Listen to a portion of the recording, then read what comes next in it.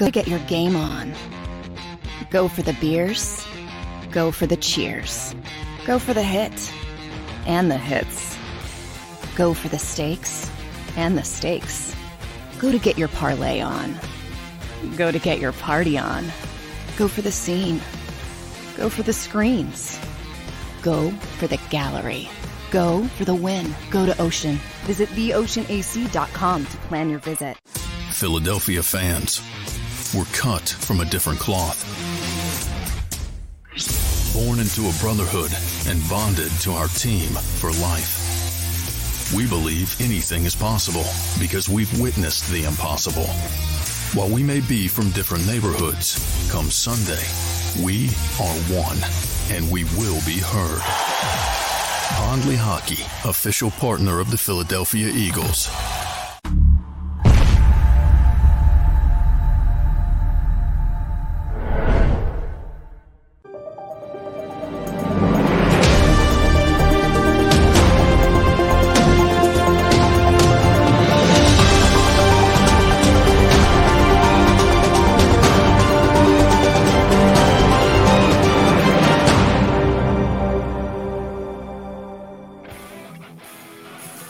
Good morning, NFC East. Happy Hump Day, happy Wednesday if you're a Phillies fan. Yeah, if you're a Sixers fan like me, no. But it was a bag of mixed emotions last night for me, Tony. The Sixers are, if I had to pick a win last night between those two, it definitely would have been the Phillies. But oh, yeah, for sure. You can't have it all, Jeff. You know that. Exactly. You know, I can't be too greedy here. I know Philadelphia hasn't been losing in a while. I mean, the Flyers are even 3-0. So, but overall, Tone, it was a pretty good night for Philly sports and probably a pretty good week as well so far. Yeah, definitely, man. I would wholeheartedly agree. You know, basketball is back. The Phillies, they got the first win. You know, they threw the first punch in the NLCS. So, you know, what more can you ask for? Your Philadelphia Eagles are obviously 6-0 heading into their bye week. You know, this is just a great time for Philadelphia sports in general. And I tell you this right now, man, these Phillies look special, but these Philadelphia Eagles look even more special by the way they've just been dominating the opposition, you know, especially the way they've been handling business in the division early, you know, taking out the Cowboys, taking out the Washington Commanders, you know, and you know, the Washington Commanders, you know, we talked about this off air. They're going through a lot, man, from the top down. And, you know, the most latest news is this quarterback position. Yeah, Taylor Heineke's going to start. Not a surprise, really, if you think about it. Sam Howell probably isn't ready yet. I know they like him, but I don't think they want to throw a fifth-round rookie into the fire that might have some potential there. But Taylor Heineke's been there the last couple of years. They know what he can do, and you know, Ron Rivera named him the starter yesterday because Carson Wentz is going to be out minimum 4 weeks. It's probably going to be like Dak Prescott's injury, about 6 weeks, because it's going to take a while. And I got to be honest with you, Tony, I know we've talked about this a bunch of times, but we're going to find out now. Is it Carson Wentz that's the problem, or is it their offense? You know, is it their offensive line, their wide receivers? I don't think it's their wide receivers, but right. It might be more than Carson Wentz, but we'll find out over these next couple games. Well, you know, for Taylor Heineke's sake, right, he's playing with house money, really. He doesn't really have anything to really lose in this situation. All he can do is really gain. But even then, I think the Commanders know he's not the long-term fix. But you brought up a good point. Is it Carson Wentz that's the issue, or is it the Washington Commanders scheme? Is it coaching? You know, we're definitely going to find that out. But Taylor Heineke, you know, last year he was average, maybe slightly above average. You know, he played all 16 games, completed 65% of his passes, which is the league average, I believe, right? 64, 65 right about now. It might actually be lower, believe it or not, because it's a down year for offense. Oh, okay. So that changes on a yearly basis. Got it. So, yeah, last year he was completing 65% of his passes, threw for just over 3,400 yards, averaged almost 7 yards an attempt, 20 touchdowns, 15 interceptions.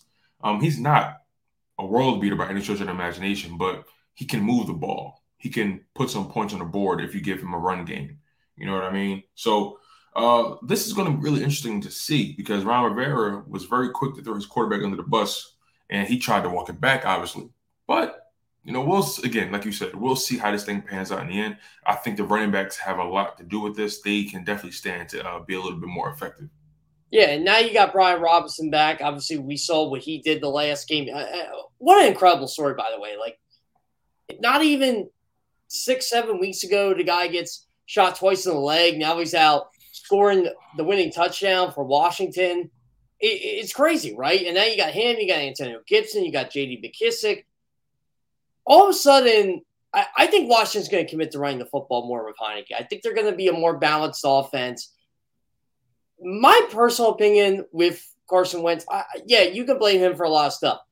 But it's not like their offensive line's been world beaters by any stretch of the imagination, Tone. I mean, good point, man. Offensive line's been really shaky. Yeah, they have been. They've given up the most sacks in the league. I think it's still the most sacks. They're either one or two of most sacks given up, which, again, doesn't help. But how much is that Carson holding the ball too long? How much is that he just doesn't have time to get rid of the football? He's not mobile enough to get away. You're going to find out a lot of stuff with Taylor Heineke. It's probably going to be the same story if you're a Washington fan from what you saw over the last 2 seasons. But that might be a good thing because then you can actually evaluate whether Wentz was the problem or not. Right. And the unfortunate thing about it, from a Philadelphia Eagles perspective, is the fact that we're not going to see Carson Wentz again this season. It's unfortunate. And he dodged the bullet. I'm starting to think that maybe this may have been calculated on his part. He didn't want to come back to the NovaCare complex. He didn't want to come back to Lincoln Financial Field, Jeff. He did not want to deal with that. Well, I'll give Carson Wentz some credit here. He basically did play that whole game with a broken finger. And I mean, he did. I'll never get on Carson Wentz for his toughness. I just will not get on him for pretty much what he does on the football field. I mean, Carson Wentz does play through injury. He's been through a lot of crap, Tone. And that's true. Yeah, so I don't know. It's hard to even count Washington out at this point because they are 2-4. And they're playing a Green Bay Packers team Sunday. Let's be honest here. They don't look as good as they've had, maybe early in the season. They really haven't looked good all year. Hold on, Jeff. If the Packers lose to the Commanders, Jeff, I think we should just pack it in. Like the entire division is getting into the playoffs. Like the Packers have been obviously disappointing, but if they lose to the Commanders without Carson Wentz, well, that actually might help the Commanders. But nonetheless, if they lose to the Commanders, then I think Matt LaFleur, that entire team needs to be evaluated, checked, drug tested, whatever it is. They need to be checked. There's no way they should lose to the Commanders. They're one of the worst teams in the NFL right now. They can't block. They hardly can sustain drives. The defense has been underwhelming. I think the Eagles, they should be able to take care of business against the Packers. Packers lost to the Giants. They lost to the Jets. They've shown that they're vulnerable, but the Giants and Jets are clearly ahead of the Washington Commanders right now. Who would have thought?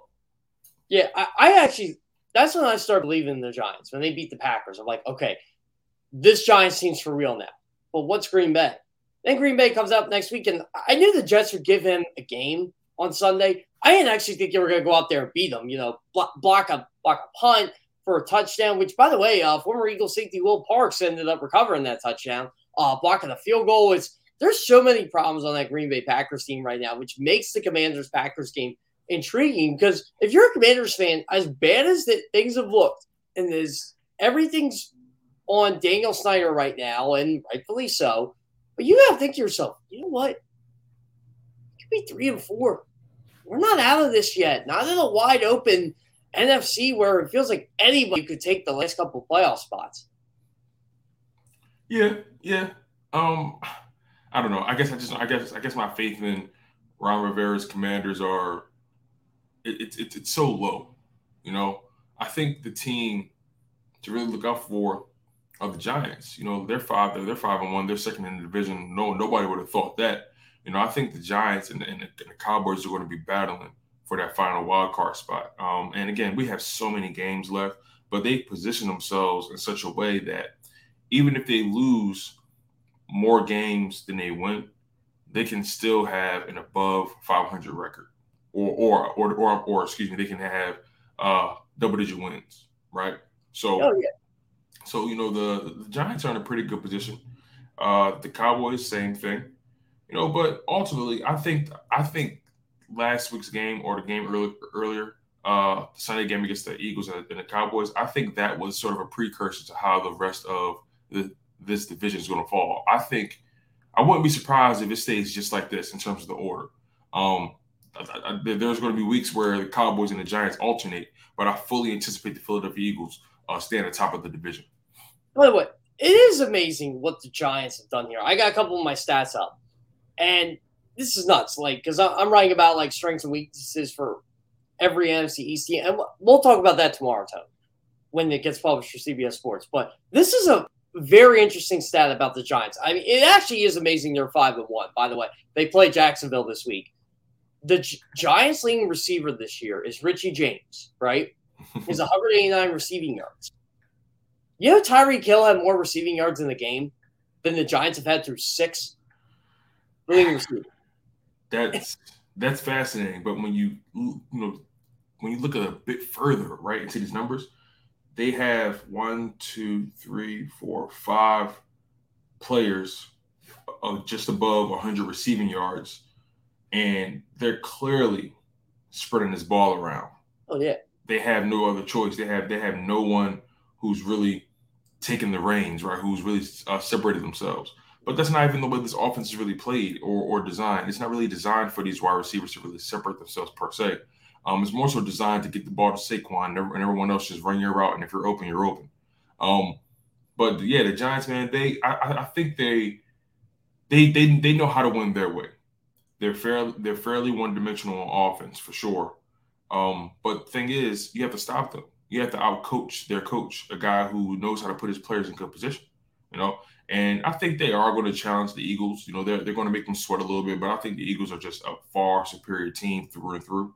That game is probably going to come down to situational football, decision-making by the head coaching staff, and just overall execution. And like I said, they play Jacksonville this week.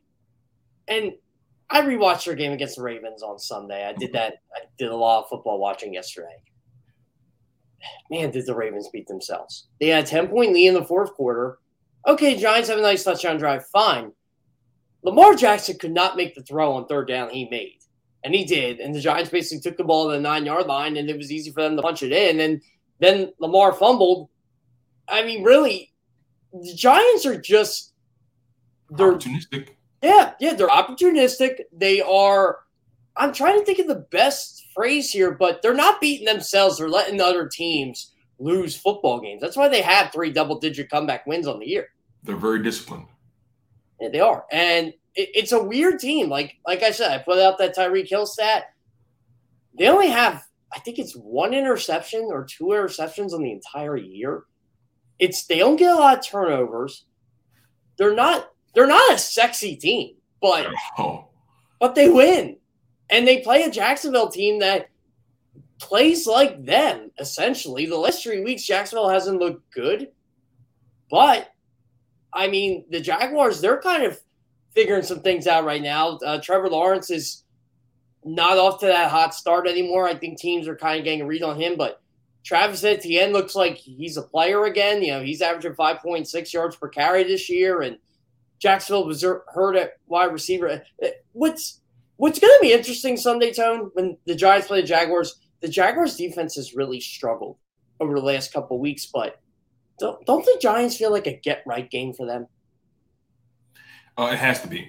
That's the thing, right? They haven't really been the same team since they played the Philadelphia Eagles. And I don't know if they were still shell-shocked by the way they lost that game. I'm not sure if it scarred them a little bit. But, I think this has to be the get-right game for them. But the Giants, again, they're no pushover. This game, another game that's going to come down to coaching, execution, and situational football. The Jaguars have struggled with retaining possession. They've turned the ball over many times over the past few weeks. And the Giants, they don't get a lot of turnovers, but they capitalize off of your mistakes. So if you leave it out there to dry, if you leave it out there to hang, they're going to snatch it. The Giants are a team that will go after the low-hanging fruit. And that's not a slight on them, because they don't really force teams into the mistake. they let you make it, and then they capitalize off of it. That's what makes them so. That's what makes them so opportunistic.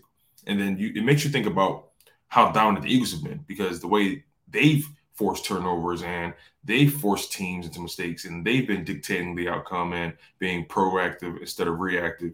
And, their turnover differential is so massive in comparison to the rest of the league. Like, there's something to be said about opportunistic defense. And I feel like all three teams in the NFC East, Giants, Cowboys, and Eagles, they have very opportunistic defenses. Now, the Cowboys get Detroit this week. This is kind of if this is the week Dak Prescott comes back, and it certainly looks like it is, I kind of like Dak Prescott coming back against this defense. I feel like the Lions are the perfect antidote, I guess, or the perfect matchup for Dak to kind of get back in the swing of things. I mean, this is another get-right game by Dallas. They're 4-2. They're 2 games back of the Eagles, but it's really 3 because the Eagles own the tiebreaker. To me, Tone, the Giants should clean this team up, but Detroit ain't a pushover here. They're coming off a bye week. They're getting guys healthy. Their defense still isn't good, but Dallas has an opportunity here to prove, hey, you know what? Our defense can get sacks, can get pressures against a good offensive line, because Detroit has one of them. Yeah, for sure. And it's going to be interesting because, let me ask you this. Are they getting DeAndre Swift back? Because DeAndre Swift it was a huge loss for them a few games ago, and then losing Amon-Ra St. Brown. That's their offense, basically. And the Detroit Lions, they, believe it or not, have one of the more explosive offenses in the NFL. I think they lead the league in like total offense, something like that, if I'm not mistaken. But that's a team that you have to account for. The Detroit Lions aren't a team that you can just push over anymore. I think they are better than what their record says. So it's going to be a fascinating game to watch for the Dallas Cowboys, especially with Dak Prescott coming back. You can make an argument that this is the perfect tune-up game for Dak. But again, I don't think Dak is going to be 100% at all this season. I fully anticipate Dak to make more mistakes to try to overcompensate for that thumb. And, we'll see how it pans out. We have our guy, Kevin Boilard, behind the scenes. He just got here. And I'm really curious to see what his thoughts are about this upcoming Giants and Jags matchup, and, the Cowboys and the Lions, because both those teams are now jockeying for second fiddle in the NFC East. And anything can change. We have a lot of games left.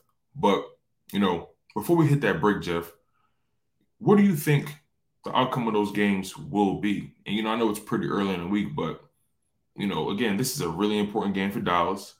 This is an important game for the Giants as well, if they want to keep pace. So, if both teams lose, then that creates more space between them and the Eagles. Well, it's definitely way too early because I don't make picks till Friday. Like you said, I got to wait till DeAndre Swift comes back. I'm assuming he's going to be back this week because they did have the bye week to rest up. Amon-Ra St. Brown's healthy. For the Lions, I'm curious to know whenever the heck Jameson Williams is going to step on the football field, because he's on the PUP list. Will he be back to practicing? I know everybody thought maybe it'd be 4 or 5 games, but, the timeline here after the bye, the Lions, they're deep on offense, especially at receiver with Josh Reynolds, DJ Chark, with Amon-Ra St. Brown, TJ Hawkinson at tight end. They could really use a Jameson Williams. It's crazy how they're 4th in the NFL in scoring and they were shut out. Think about that. That is so crazy to me, But and like I said, I know it's too early, but then what's your thoughts on the actual fact that if both these teams lose and they create that much more space between them and the Eagles, what's your thoughts on that aspect of it? Well, both them lose. The Eagles, they can go out for blood next week with Pittsburgh and Houston. And then I'm not going to say it's over, but, man, it's the Eagles' schedule, look at it. It doesn't seem like they can – it doesn't seem the slightest unfavorable. No, that stretch with Indianapolis, Green Bay, and Tennessee and the Giants will be their toughest test of the year. And it's easily a stretch Eagles can go 3-1 with their talent. It's very possible. Hey, you guys heard it here first. He's Jeff Kerr.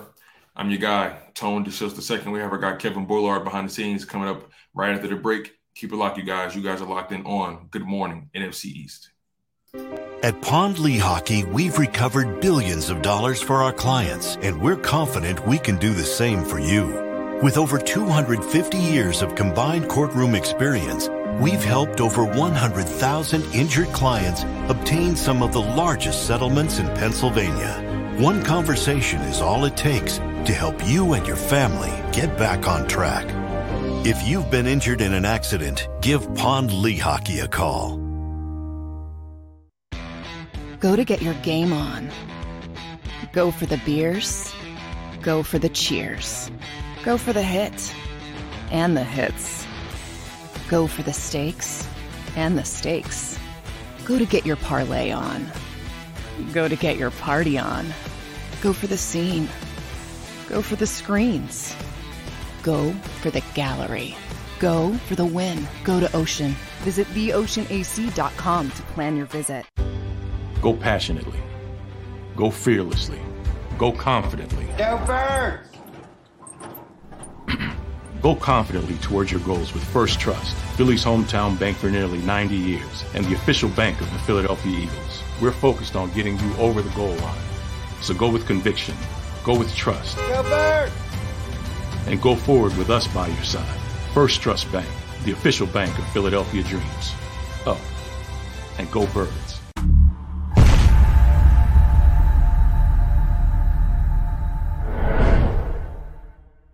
Welcome to Pond Lehocky. We've helped over 100,000 injured and disabled workers obtain benefits, as well as some of the biggest settlements in the state. If you've been injured at work, give Pond Lehocky a call. Score and save in southeastern PA and Delaware with Colony Pools this football season, and let the experts close your pool with a custom Merlin safety cover in green for the birds. And if you join our Winter Watch team, we'll give you another 20% off, and Colony Pools will handle it all. Keep your tiles on your pool, not in your pool. Fly with Colony right now, Birds fans. Visit flywithcolony.com. Jeff D'Ambrosio, Destination Downingtown's 5-day used car super sale. Jeff puts an end to high prices now. 5 days of the best car, truck, and SUV deals ever. Over 1,000 vehicles, every make and model. Stop overpaying. See Jeff today and get a quality car, truck, or SUV now. The 5-day used car super sale. Experience how easy it is to deal at Jeff's. Nobody treats you better. Nobody gives you more. Jeff D'Ambrosio, Destination Downingtown. GoJeffAuto.com.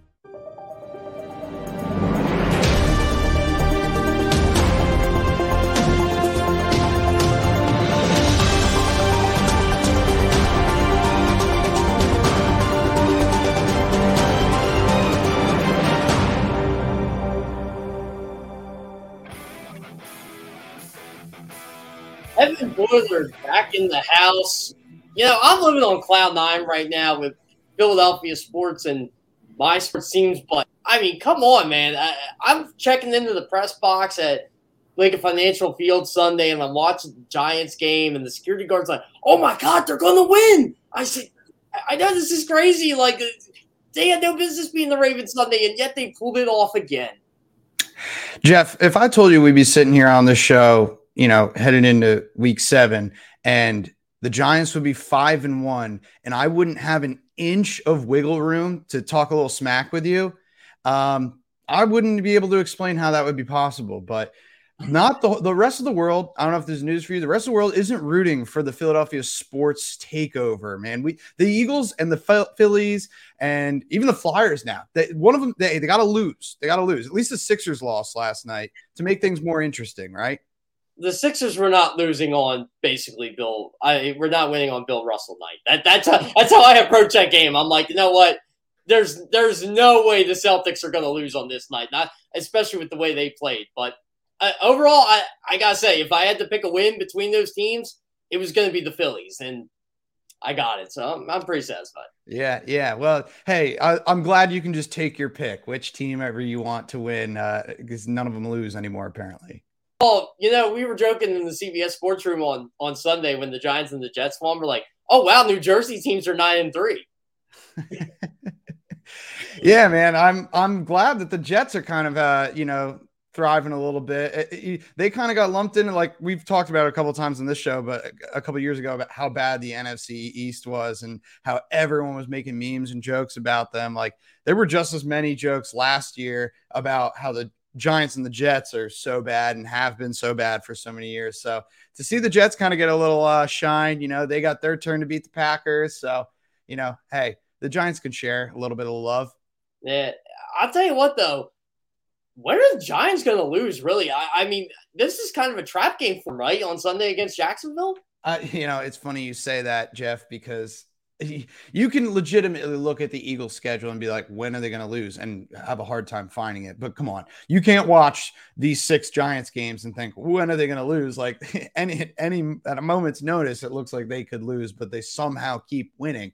And I feel like this game against Jacksonville is, I don't know if it's the trap game or if it's just kind of the pendulum game, I guess you could call it, because every game they've been, they were, I think, 9-point underdogs against the Packers. They were 5.5-point underdogs at home against the Ravens. But you can make arguments for each of that. Like this week, they're, I think, a 2.5-point underdog going to Jacksonville, who's 2-4, and the Giants are 5-1. It's just insane disrespect.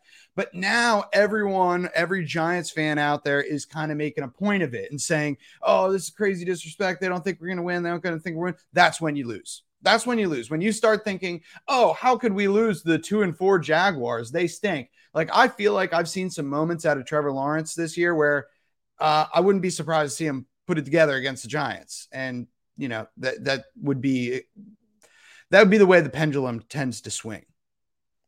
They are such an enigma to me, the Giants. I pointed out a stat earlier. Their leading wide receiver is Richie James with 189 yards. Tyreek Hill had 190 yards in the game this year. They don't do anything sexy at all. Like their defense doesn't get turnovers, not really, unless Lamar Jackson's causing them. And the giveaway takeaway margin isn't great. I mean, a lot of the things you would think of when you see a 5-1 football team, they're not. But here they are. They separated themselves from essentially that mediocre NFL that it feels like that should be the story of the year this year, and it's not.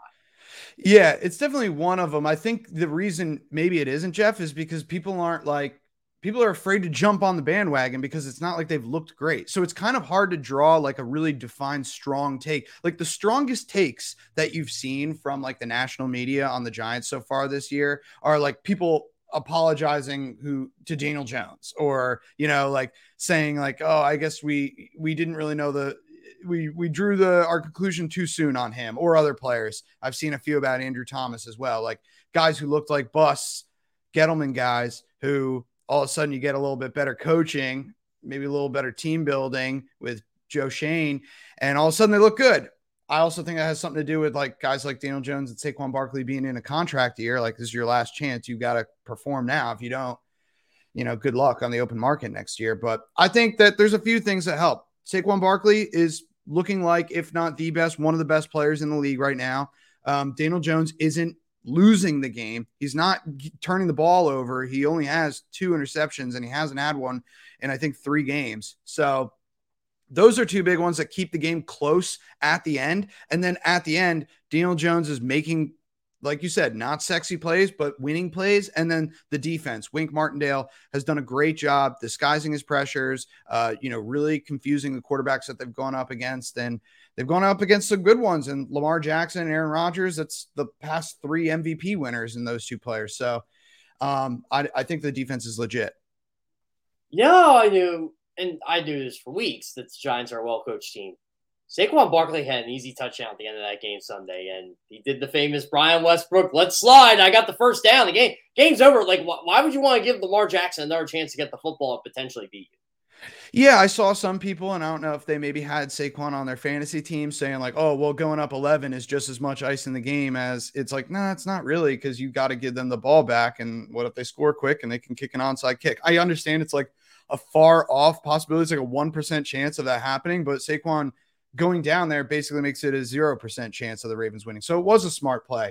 I wonder if maybe if Saquon scores there, people see a final score instead of 24-20, they see 31-20, And maybe they're like, wow, maybe the Giants are like, legit. That would have been their first 30-point game, I think, where all the points were scored by the offense since like 2019. So, that would have felt a little different had he gotten into the end zone on that play. But overall, like, I think that shows why the Giants are winning is because Saquon's playing good football and he's playing smart football too. And he's taking care of his body. He's clearly got a shoulder injury. That's like, it looks like his shoulder just kind of on some hits, his arm just goes dead, but he'll come out for a couple plays and then he comes back. I've got a feeling like, okay, he's going to fumble the ball at some point. He's going to get hit in that shoulder. His arm's going to go dead and he's going to fumble the ball. But it hasn't happened yet. So yeah, it's just kind of like one of these Giant seasons where you're like, all these bad things could happen, but they haven't happened yet.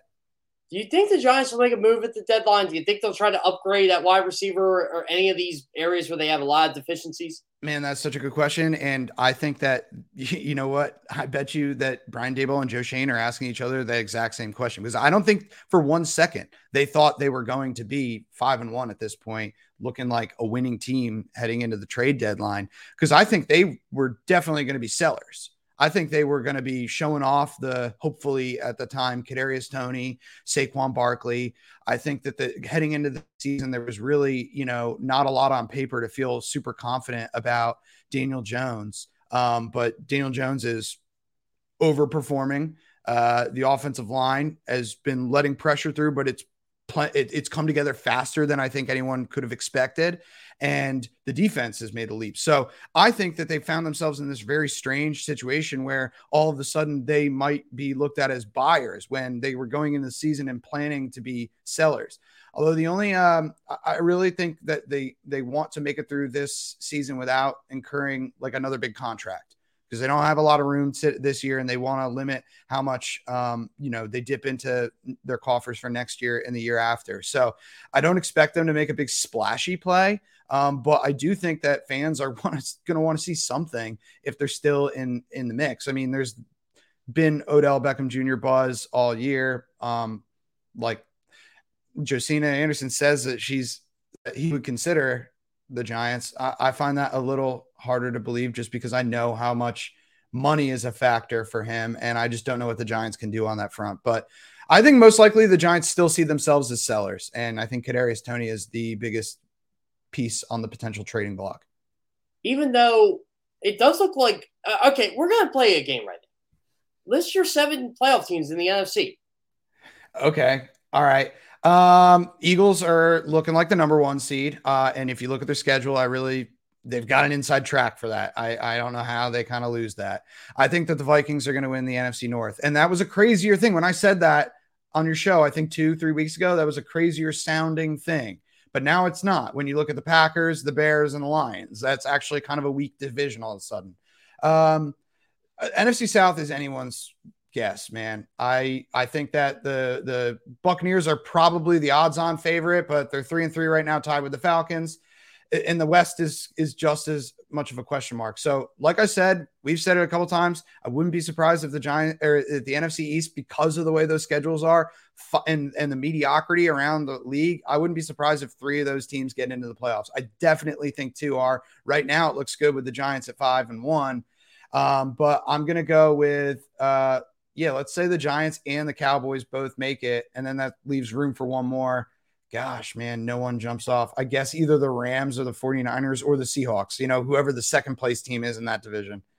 And it still could be the Cardinals for all I know. Like, dude, that whole division could flip on its head. And then the NFC South is unpredictable as well. We're not believing in the Falcons here, 3-3. I believe in them more than some other people that I speak with. I actually had a prediction to our friend Jordan Dejani. He's a big Saints guy, been a big Jameis guy for a while. And I told him, I bet you the Falcons will be better. So I sent him a screenshot of the standings today or Monday where the Falcons are 3-3 and the Saints are 2-4. It's obviously not the end, but I can't pass on an opportunity to dunk on a colleague like that. Oh no, I wouldn't. Look, I've been dunking on the Saints all year, and I like the talent on that team, but I can't stand their head coach.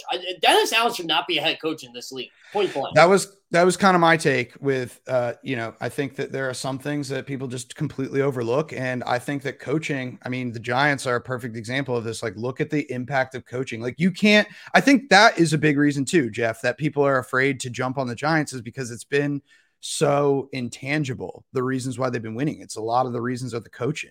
And so people are so used to just saying like, oh, team X is good because quarterback Y is good, or they have a running back, or they have the best defense. And when you don't have any of those things, and all of a sudden you have to explain why a team is winning and it's the coaching, that all of a sudden is very hard to explain for the common fan, So, I think that when you lose a coach of Sean Payton's caliber, like the Saints did, you don't just get better overnight. You're going to take a step back. That's my opinion.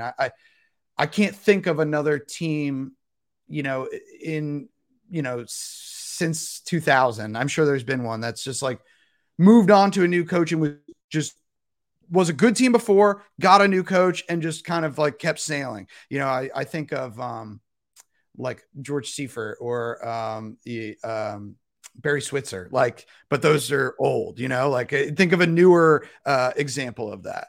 There isn't one that I could think of. Really, and I know it fell on the Eagles' face, but Chip Kelly was 20-12 his first 2 years here, and the Eagles looked like they were going to be still very good. They had the talent, but you're right, that fell on their face. They had to rebuild under Doug Peterson, so that was 3-4 years after Andy Reid. Yeah, I can't think of one, but there's a team that I think right now, and I'll tell you what, I think there's more fever in Seattle for their football team than ever, based on how surprising they've been and how bad Russell Wilson has been. Because I think Seahawks fans got tired of hearing, and they loved Russell Wilson. Oh, Pete Carroll's not a good coach. Well, no, I think Pete Carroll is a coach, and I think Shane Waldron's a good offensive coordinator. Russ just didn't buy into what they were selling anymore.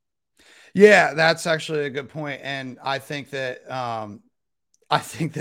it's funny how many things are kind of coming to fruition. Like, a lot of narratives in terms of coaches and quarterbacks who, okay, was it this or that? Remember a couple of years ago is it Brady or Belichick? And then Brady goes down to Tampa Bay and wins without Belichick. It's like, we're kind of seeing the opposite of that with the Seattle situation with Pete Carroll and, the Broncos now with Russell Wilson. So yeah, I think it's kind of interesting. What do you think about so do you see, as an Eagles fan, or do you think that the NFC East is like a one-team race now? I kind of heard you and Tone talking about this, and before you went to break, or do you see it like I see it? Like, I see it like a 3-team race as a Giants fan, but I don't know, man. After that Eagles Cowboys game, I think they have the opportunity to gain some ground. But again, the Giants control a lot of this because Eagles don't play until December. They don't play until after Thanksgiving. So the Giants can stick around here and make these games bigger. But we don't know what the Giants are going to be. 9-3? At the very worst, going into that game, I mean, they could go into a free fall based on how they play. They play with fire every week. Dallas, to me, the Eagles are up pretty much 3 games because they beat them already, and they have the tiebreaker. And I got to be honest, Kevin,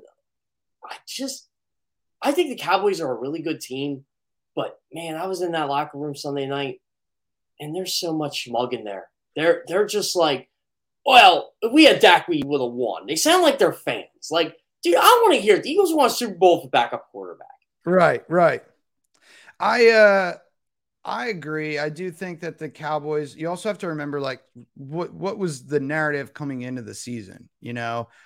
Everyone thought, okay, Dallas is going to run away with this division. They're the most talented, best team on paper. Maybe the Eagles are a wild card. The Giants and the Commanders will stink. And so right now you got the Cowboys all of a sudden in 3rd place with 4-2.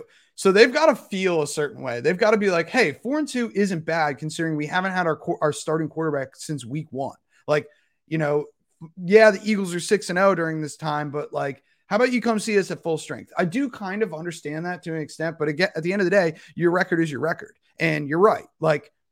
You might be down your starting quarterback, but another team's, got 3 injuries in their secondary or something, I feel like we're so arbitrary with sometimes the quarterback injuries because everyone views it as a quarterback driven league. And I get into this argument all the time with people where, oh, their quarterback is hurt. So, that's an excuse why they're not moving down in the power rankings or whatever, because when they're healthy, they're a top 5 team. It's like, okay, but they're not healthy. Like the Cowboys don't have a healthy Dak Prescott. And what makes you think, I heard Tone mention this as well, like what makes you think Dak Prescott's going to be the best version of Dak Prescott after not playing for a month and having a thumb injury that has impact the way he grips the football, like that's not, you can't just really overlook that. I know that they're definitely being careful and making sure, like, okay, are you gripping the football right? But dude, he hasn't been hit in a month. Like that's going to take some time to, I think, get back in the groove. And Cooper Rush, until the Eagles game, was playing well, No, he was. And, I said this to a couple of players, like, you have a right to be confident with Cooper because he did his job. I never would have guessed the Cowboys would have went 4-1 with Cooper Rush. I never would have guessed that. And he played so well for them. They were very efficient. But you could see, I guess the Rams game really exposed it a bit. He was vulnerable. He was what he was. He was a serviceable backup quarterback that all you had to do was really get pressure on him and force him to play from behind, which the Rams couldn't do. But the Eagles could. And like Dallas looked at that game like, oh, we were down 23 and came back. And I just said, well, no, not really, because comebacks, you got to take the lead.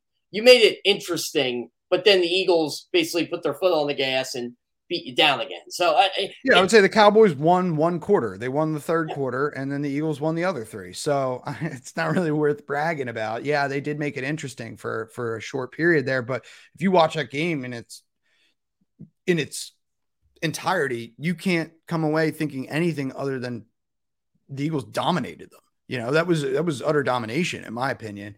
And yeah, I mean, they didn't have their starting quarterback, but like, wasn't really an excuse for the first few weeks or when they were winning. So I don't know. I think that I was kind of up in the air on those 3 defenses. I know we've talked about that too. Like the Eagles, the Giants, and Cowboys all seem like they have good defenses this year, which I think is awesome. That's throwback NFC East. I think it's what makes, these teams, like it's a lot of their identity, not just this year, but historically. So I am now team Eagles. I think they have the best defense after seeing what they did against the Cowboys. I think that secondary has a potential to be like one of those. Do they have a nickname yet? Like, that's what I'm saying. Like Legion of Boom. I guess you can call the secondary. Zone. Yeah, I was going to say, I guess you can call secondary no fly zone, but that's already been done though. They need a new one. And I don't know what it could be, but they better start talking about it now. I mean, quietly, maybe in the locker room, leak that out to the media, or the media's got to start working on whatever the nickname is. They probably shouldn't nickname themselves. The only notable thing that the Eagles have done on defense in terms of story headlines is interviewing James Bradberry and Darius Slayton.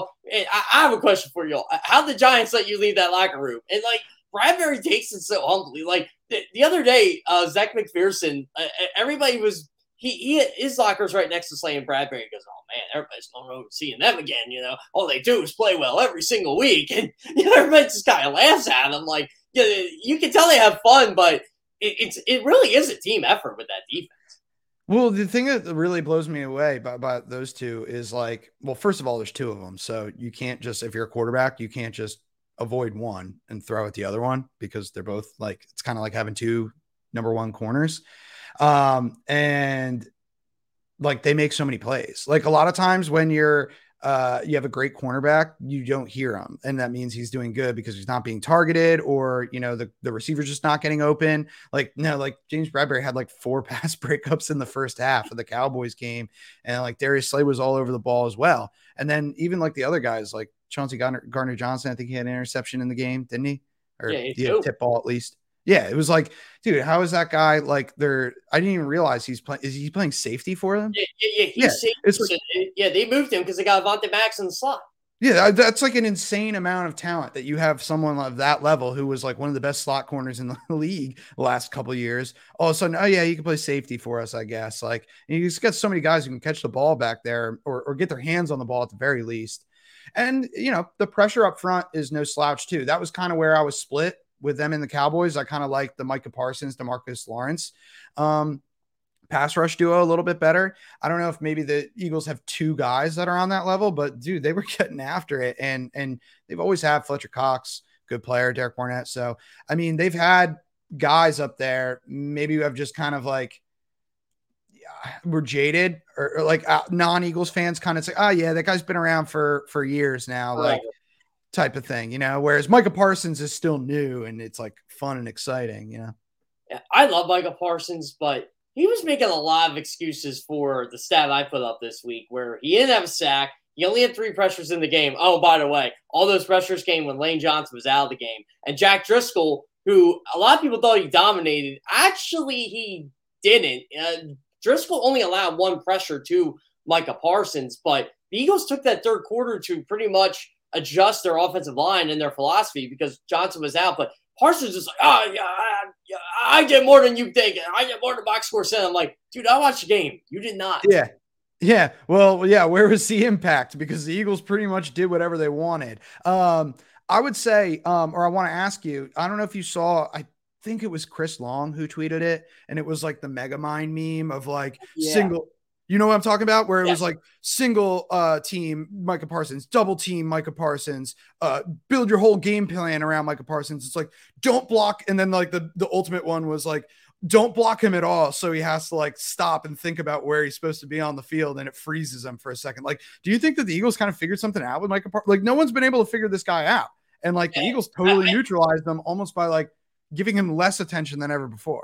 I honestly think they made him guess. Like they were running pass plays to his side because it's like, oh, I got to cover this guy, or I got to do this, or no, I can't do the one thing I want to do, which is go after the quarterback. The one thing that's going to make me money. And I made a joke in the press box in the third quarter. I'm like, you know, Micah Parsons has probably done more in terms of taunting penalties than he actually has making an impact in this game. And I loved it. Like Jack Stoll had that big completion early in the game because that was Micah Parsons' guy. And he's probably like, there's no way Jack Stoll's getting the football. Jack Stoll got the football. Then all of a sudden you have to think about that. And maybe it's because the Eagles have those weapons that can neutralize a really great player like him.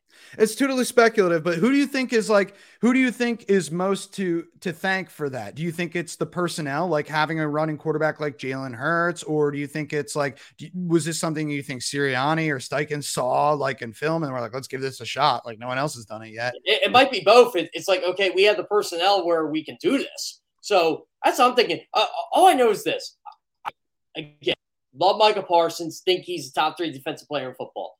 But if someone tells me he's better than Nick Bosa, I'm just going to laugh. I'm like, no, he's not. Nick Bosa does this every single week. When Nick Bosa has a bad game, he gets a sack. And look, I'm not even counting TJ Watt in this because TJ Watt's hurt. But yeah, I mean, look, to me, it's Watt, Bosa, Parsons right now. If I had to go by. And I can't even keep out. I'm just going off pure pass rushers. Like Aaron Donald to me is more than a pass rusher.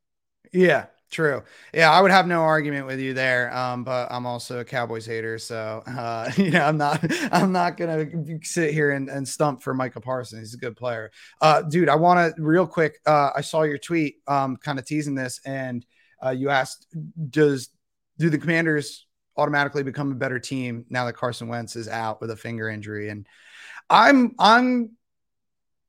not going to say that they're a better team because on paper, I don't think that they are, but I've mentioned it before on the show and I'll mention it again in this. Taylor Heineke, is he definitely going to be the starter? Yes. He's Taylor Heineke.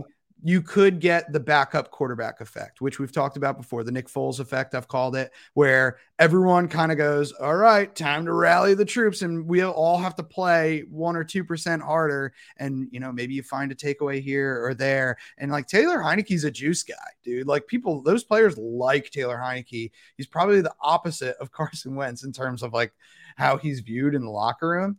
And yeah, I think that he can win, maybe not by making a crazy play. I know he likes to run and dive for that pylon. He's done it a few times, but I think that, as long as he doesn't turn the ball over, Carson Wentz has six interceptions in 6 games.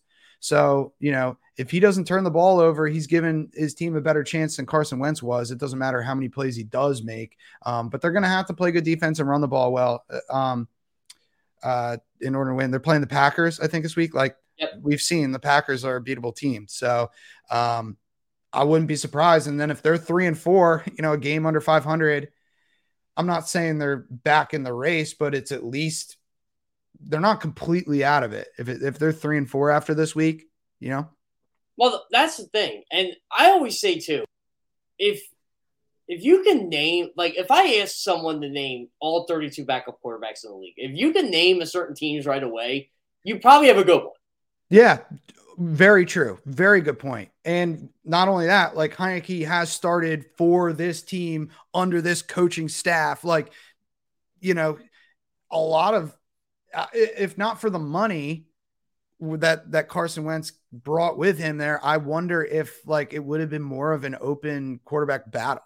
Like they kind of just committed themselves to Carson Wentz. I feel like because of just, I don't really know why. Other than the financials of it, like there's really no reason why they would.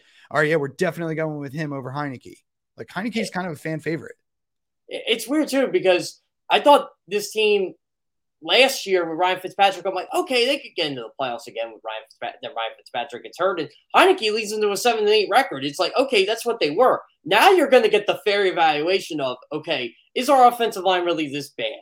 Are our wide receivers this inconsistent? Can we not get the ball at tight ends? Or, you know, is our offense really discombobulated? Or was it really Carson Wentz holding on to the football too long? You're going to find out a lot in the next 6 weeks.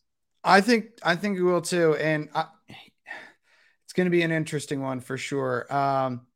Again, I still see it as like a 3-team race right now, but I could see it getting interesting. I could see the Giants kind of, you know, falling a little bit down to earth and Washington getting hot with Heineke. So we'll see. I just hope that it stays tight. You know, I don't want the Eagles to pull away with this thing. And then I just got to sit here and watch the race to 17-0, man. That's not the type of season I want to be following.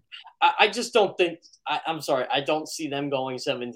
It's the NFL. You're going to stumble at some point. Where's the loss? I ask you, I implore you to point to the loss. I keep trying to tell myself that. I'm like, look, you're going to lose again to a team they shouldn't lose to. And then you look at every team and you watch these teams every week. You're like, boy, this team stinks. And I know the Eagles play well. I mean, like, you know, if you were looking at this blind, you'd think, oh, maybe the Steelers, they haven't looked great. You know, they'll play them tough. I'll say that because it's Mike Tomlin. Yeah. Maybe the Colts, they've taken a step back. The Packers, they've taken a step back. The Titans, they're not what they were. So, yeah, I don't really know, man. I do not know where the loss is on the Eagles schedule. And that's really frustrating for me. The Giants, week 14. Yeah, that's what it is. It's clearly week 14 and week 18. I see 2 losses very, very clear on the schedule. Those are the only ones, though. I will guarantee you this. If there's any game I think the Eagles will not lose this year, it's the Chicago Bears, which I'll probably eat my words for that. But they should not lose to that team. Yeah, exactly. And I just thought of this. If the Eagles are 16-0 going into week 18 and the Giants beat them and ruin their perfect season, I might take more individual joy and pleasure out of that win than when the Giants ruin the Patriots. Even if it's Gardner Minshew and, you know, the motley crew. If they're going for an undefeated season, you think they'll play backups? The Colts did it.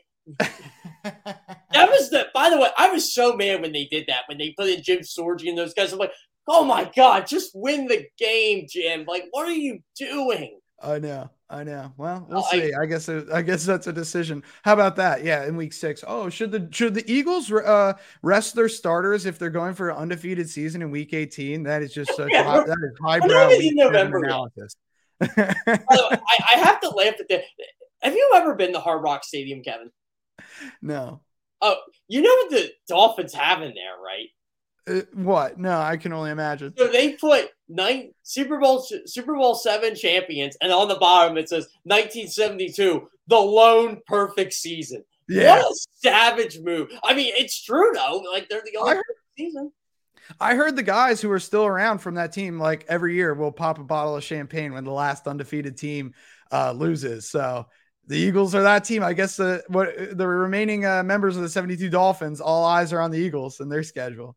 Do you still watch NFL Primetime, by the way? From time to time. Yeah. It's obviously not what it used to be, but for sure. It's still good. I still like when the last winless team wins and Berman pops the champagne. That is awesome.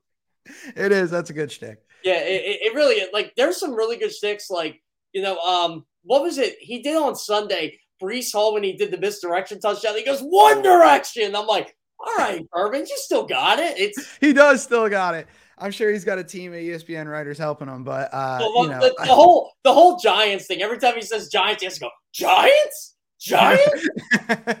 Like every week he does it. Yeah, man, that was like the soundtrack of my childhood. It still is a good job. I do recommend, like, if you want to watch like just actual highlights, just go to ESPN Plus. It's just straight 45 minutes. Well, before Red Zone, that was my thing, man. Like that gap in between the 4:00 games when they would end and before the Sunday night game starts used to be NFL primetime. Like you get like 60 to 90 minutes of highlights right there. And, now it kind of loses its luster because you see it all so fast on social media and on Red Zone. And it's weird too, because there's no hot takes in it. It's just him and Booger McFarland essentially just seeing what they saw. They're going, like, as the games are coming in, like when Chiefs Bills are coming in on Sunday, it was right after the game. I'm watching it on my iPad, and Berman's like, "Oh, okay, we're gonna do this now. Oh, yeah. It's over. Okay, we're in. It's Chiefs Bills." And it's just the real time of it. Yeah, I'm telling you, man, I could run to 2 hours listening to the NFL primetime music. Same here. It's the only thing. It powers me. It fuels me through my day. I just have it playing in my ears 24 hours. I only take it out for this show, but. Oh, okay. Well, I see how this will. Once again, Kevin, I appreciate you. Heavy on Giants. Kevin Boilard, you can catch him on there. He's going to be on every Wednesday, break down the NFC East, and maybe I got to stop putting him on because the Giants just keep winning. Maybe that's what it is, Jeff. It's. I think they've only lost once since I brought you on here. I know. So keep it up. All right, Kevin. Once again, I appreciate you, man. Thanks for coming on. All right. Catch you later. All right. And I got about maybe a minute or two to wrap this up here, man. We went long on that segment, but that's all right. That's what happens when you talk NFL primetime, guys. Kevin's right, though. Like, I know it's crazy to think about it, but when are the Eagles going to lose? I can't figure it out. I know I talk about this every day, but it seems even crazier. Like, when are they going to lose? And I got to look this up here real quick for you guys. So, where are the Giants going to? I know it looks like they can lose every single week. I thought they'd lose this week. They didn't. So, let's look at the Giants schedule here, just out of curiosity. Okay. At Jacksonville, at Seattle. That's a really tough stretch. They got 1-1 in that stretch. Huge. Seattle's definitely a pushover. That's a 4:25 game next week. That will be very interesting. I think that'll be after the Eagles game, now that I think about it. So I think Eagles are a 1 and the Giants are a 4. Then they got the bye week, and they got Houston at home, Detroit at home. That's a stretch where minimum 2-2. So 7-3. Then at Dallas on Thanksgiving, versus the Commanders, versus the Eagles, at the Commanders, at the Vikings, versus the Colts, at the Eagles. They got a tough schedule the rest of the way. There's definitely no pushovers here. Like, Giants win 9 games, it's already going to be impressive. I mean, what they're already doing now is impressive, but I think they got to win this game Sunday to keep pace at Jacksonville. I think that's a tough game for them. I do, because even though Jacksonville hasn't played well the last 3 weeks, they're not supposed to be good this year. Doug Peterson's still figuring things out. If you can get Trevor Lawrence back on track and that defense can actually get a stop, something they haven't done, that's going to be tough. And then you got Seattle, who's right in the thick of the NFC West race. Anybody can win the NFC West right now. Cardinals are getting DeAndre Hopkins back. They're going to be on Thursday Night Football this week. We'll see if they're any better. Doubt it. But, Giants are 5-1. They're 5-0 outside of the NFC East. They only played one NFC East game. They did lose it to Dallas, but yeah, it's going to be interesting. Is it a 3-team race or is it a 1-team race? Like, I think, or is it a 3-team race like Kevin said? It's going to be very interesting, but be sure to go on the CBSSports.com today. I am going to have basically my column on the strength and weakness of every team in football. Yeah, I had to watch a lot of football do this. So be sure to check that out. That'll be out this afternoon on CBSSports.com. First 365, Joe McDonald and John McMullen coming up next. Once again, my name is Jeff Kerr, and this is Good Morning NFC East. Have a great day, guys. Go to get your game on. Go for the beers. Go for the cheers. Go for the hit and the hits. Go for the steaks and the stakes. Go to get your parlay on. Go to get your party on. Go for the scene. Go for the screens. Go for the gallery. Go for the win. Go to Ocean. Visit theoceanac.com to plan your visit. Philadelphia fans, we're cut from a different cloth. Born into a brotherhood and bonded to our team for life. We believe anything is possible because we've witnessed the impossible. While we may be from different neighborhoods, come Sunday, we are one, and we will be heard. Pond Lehocky, official partner of the Philadelphia Eagles.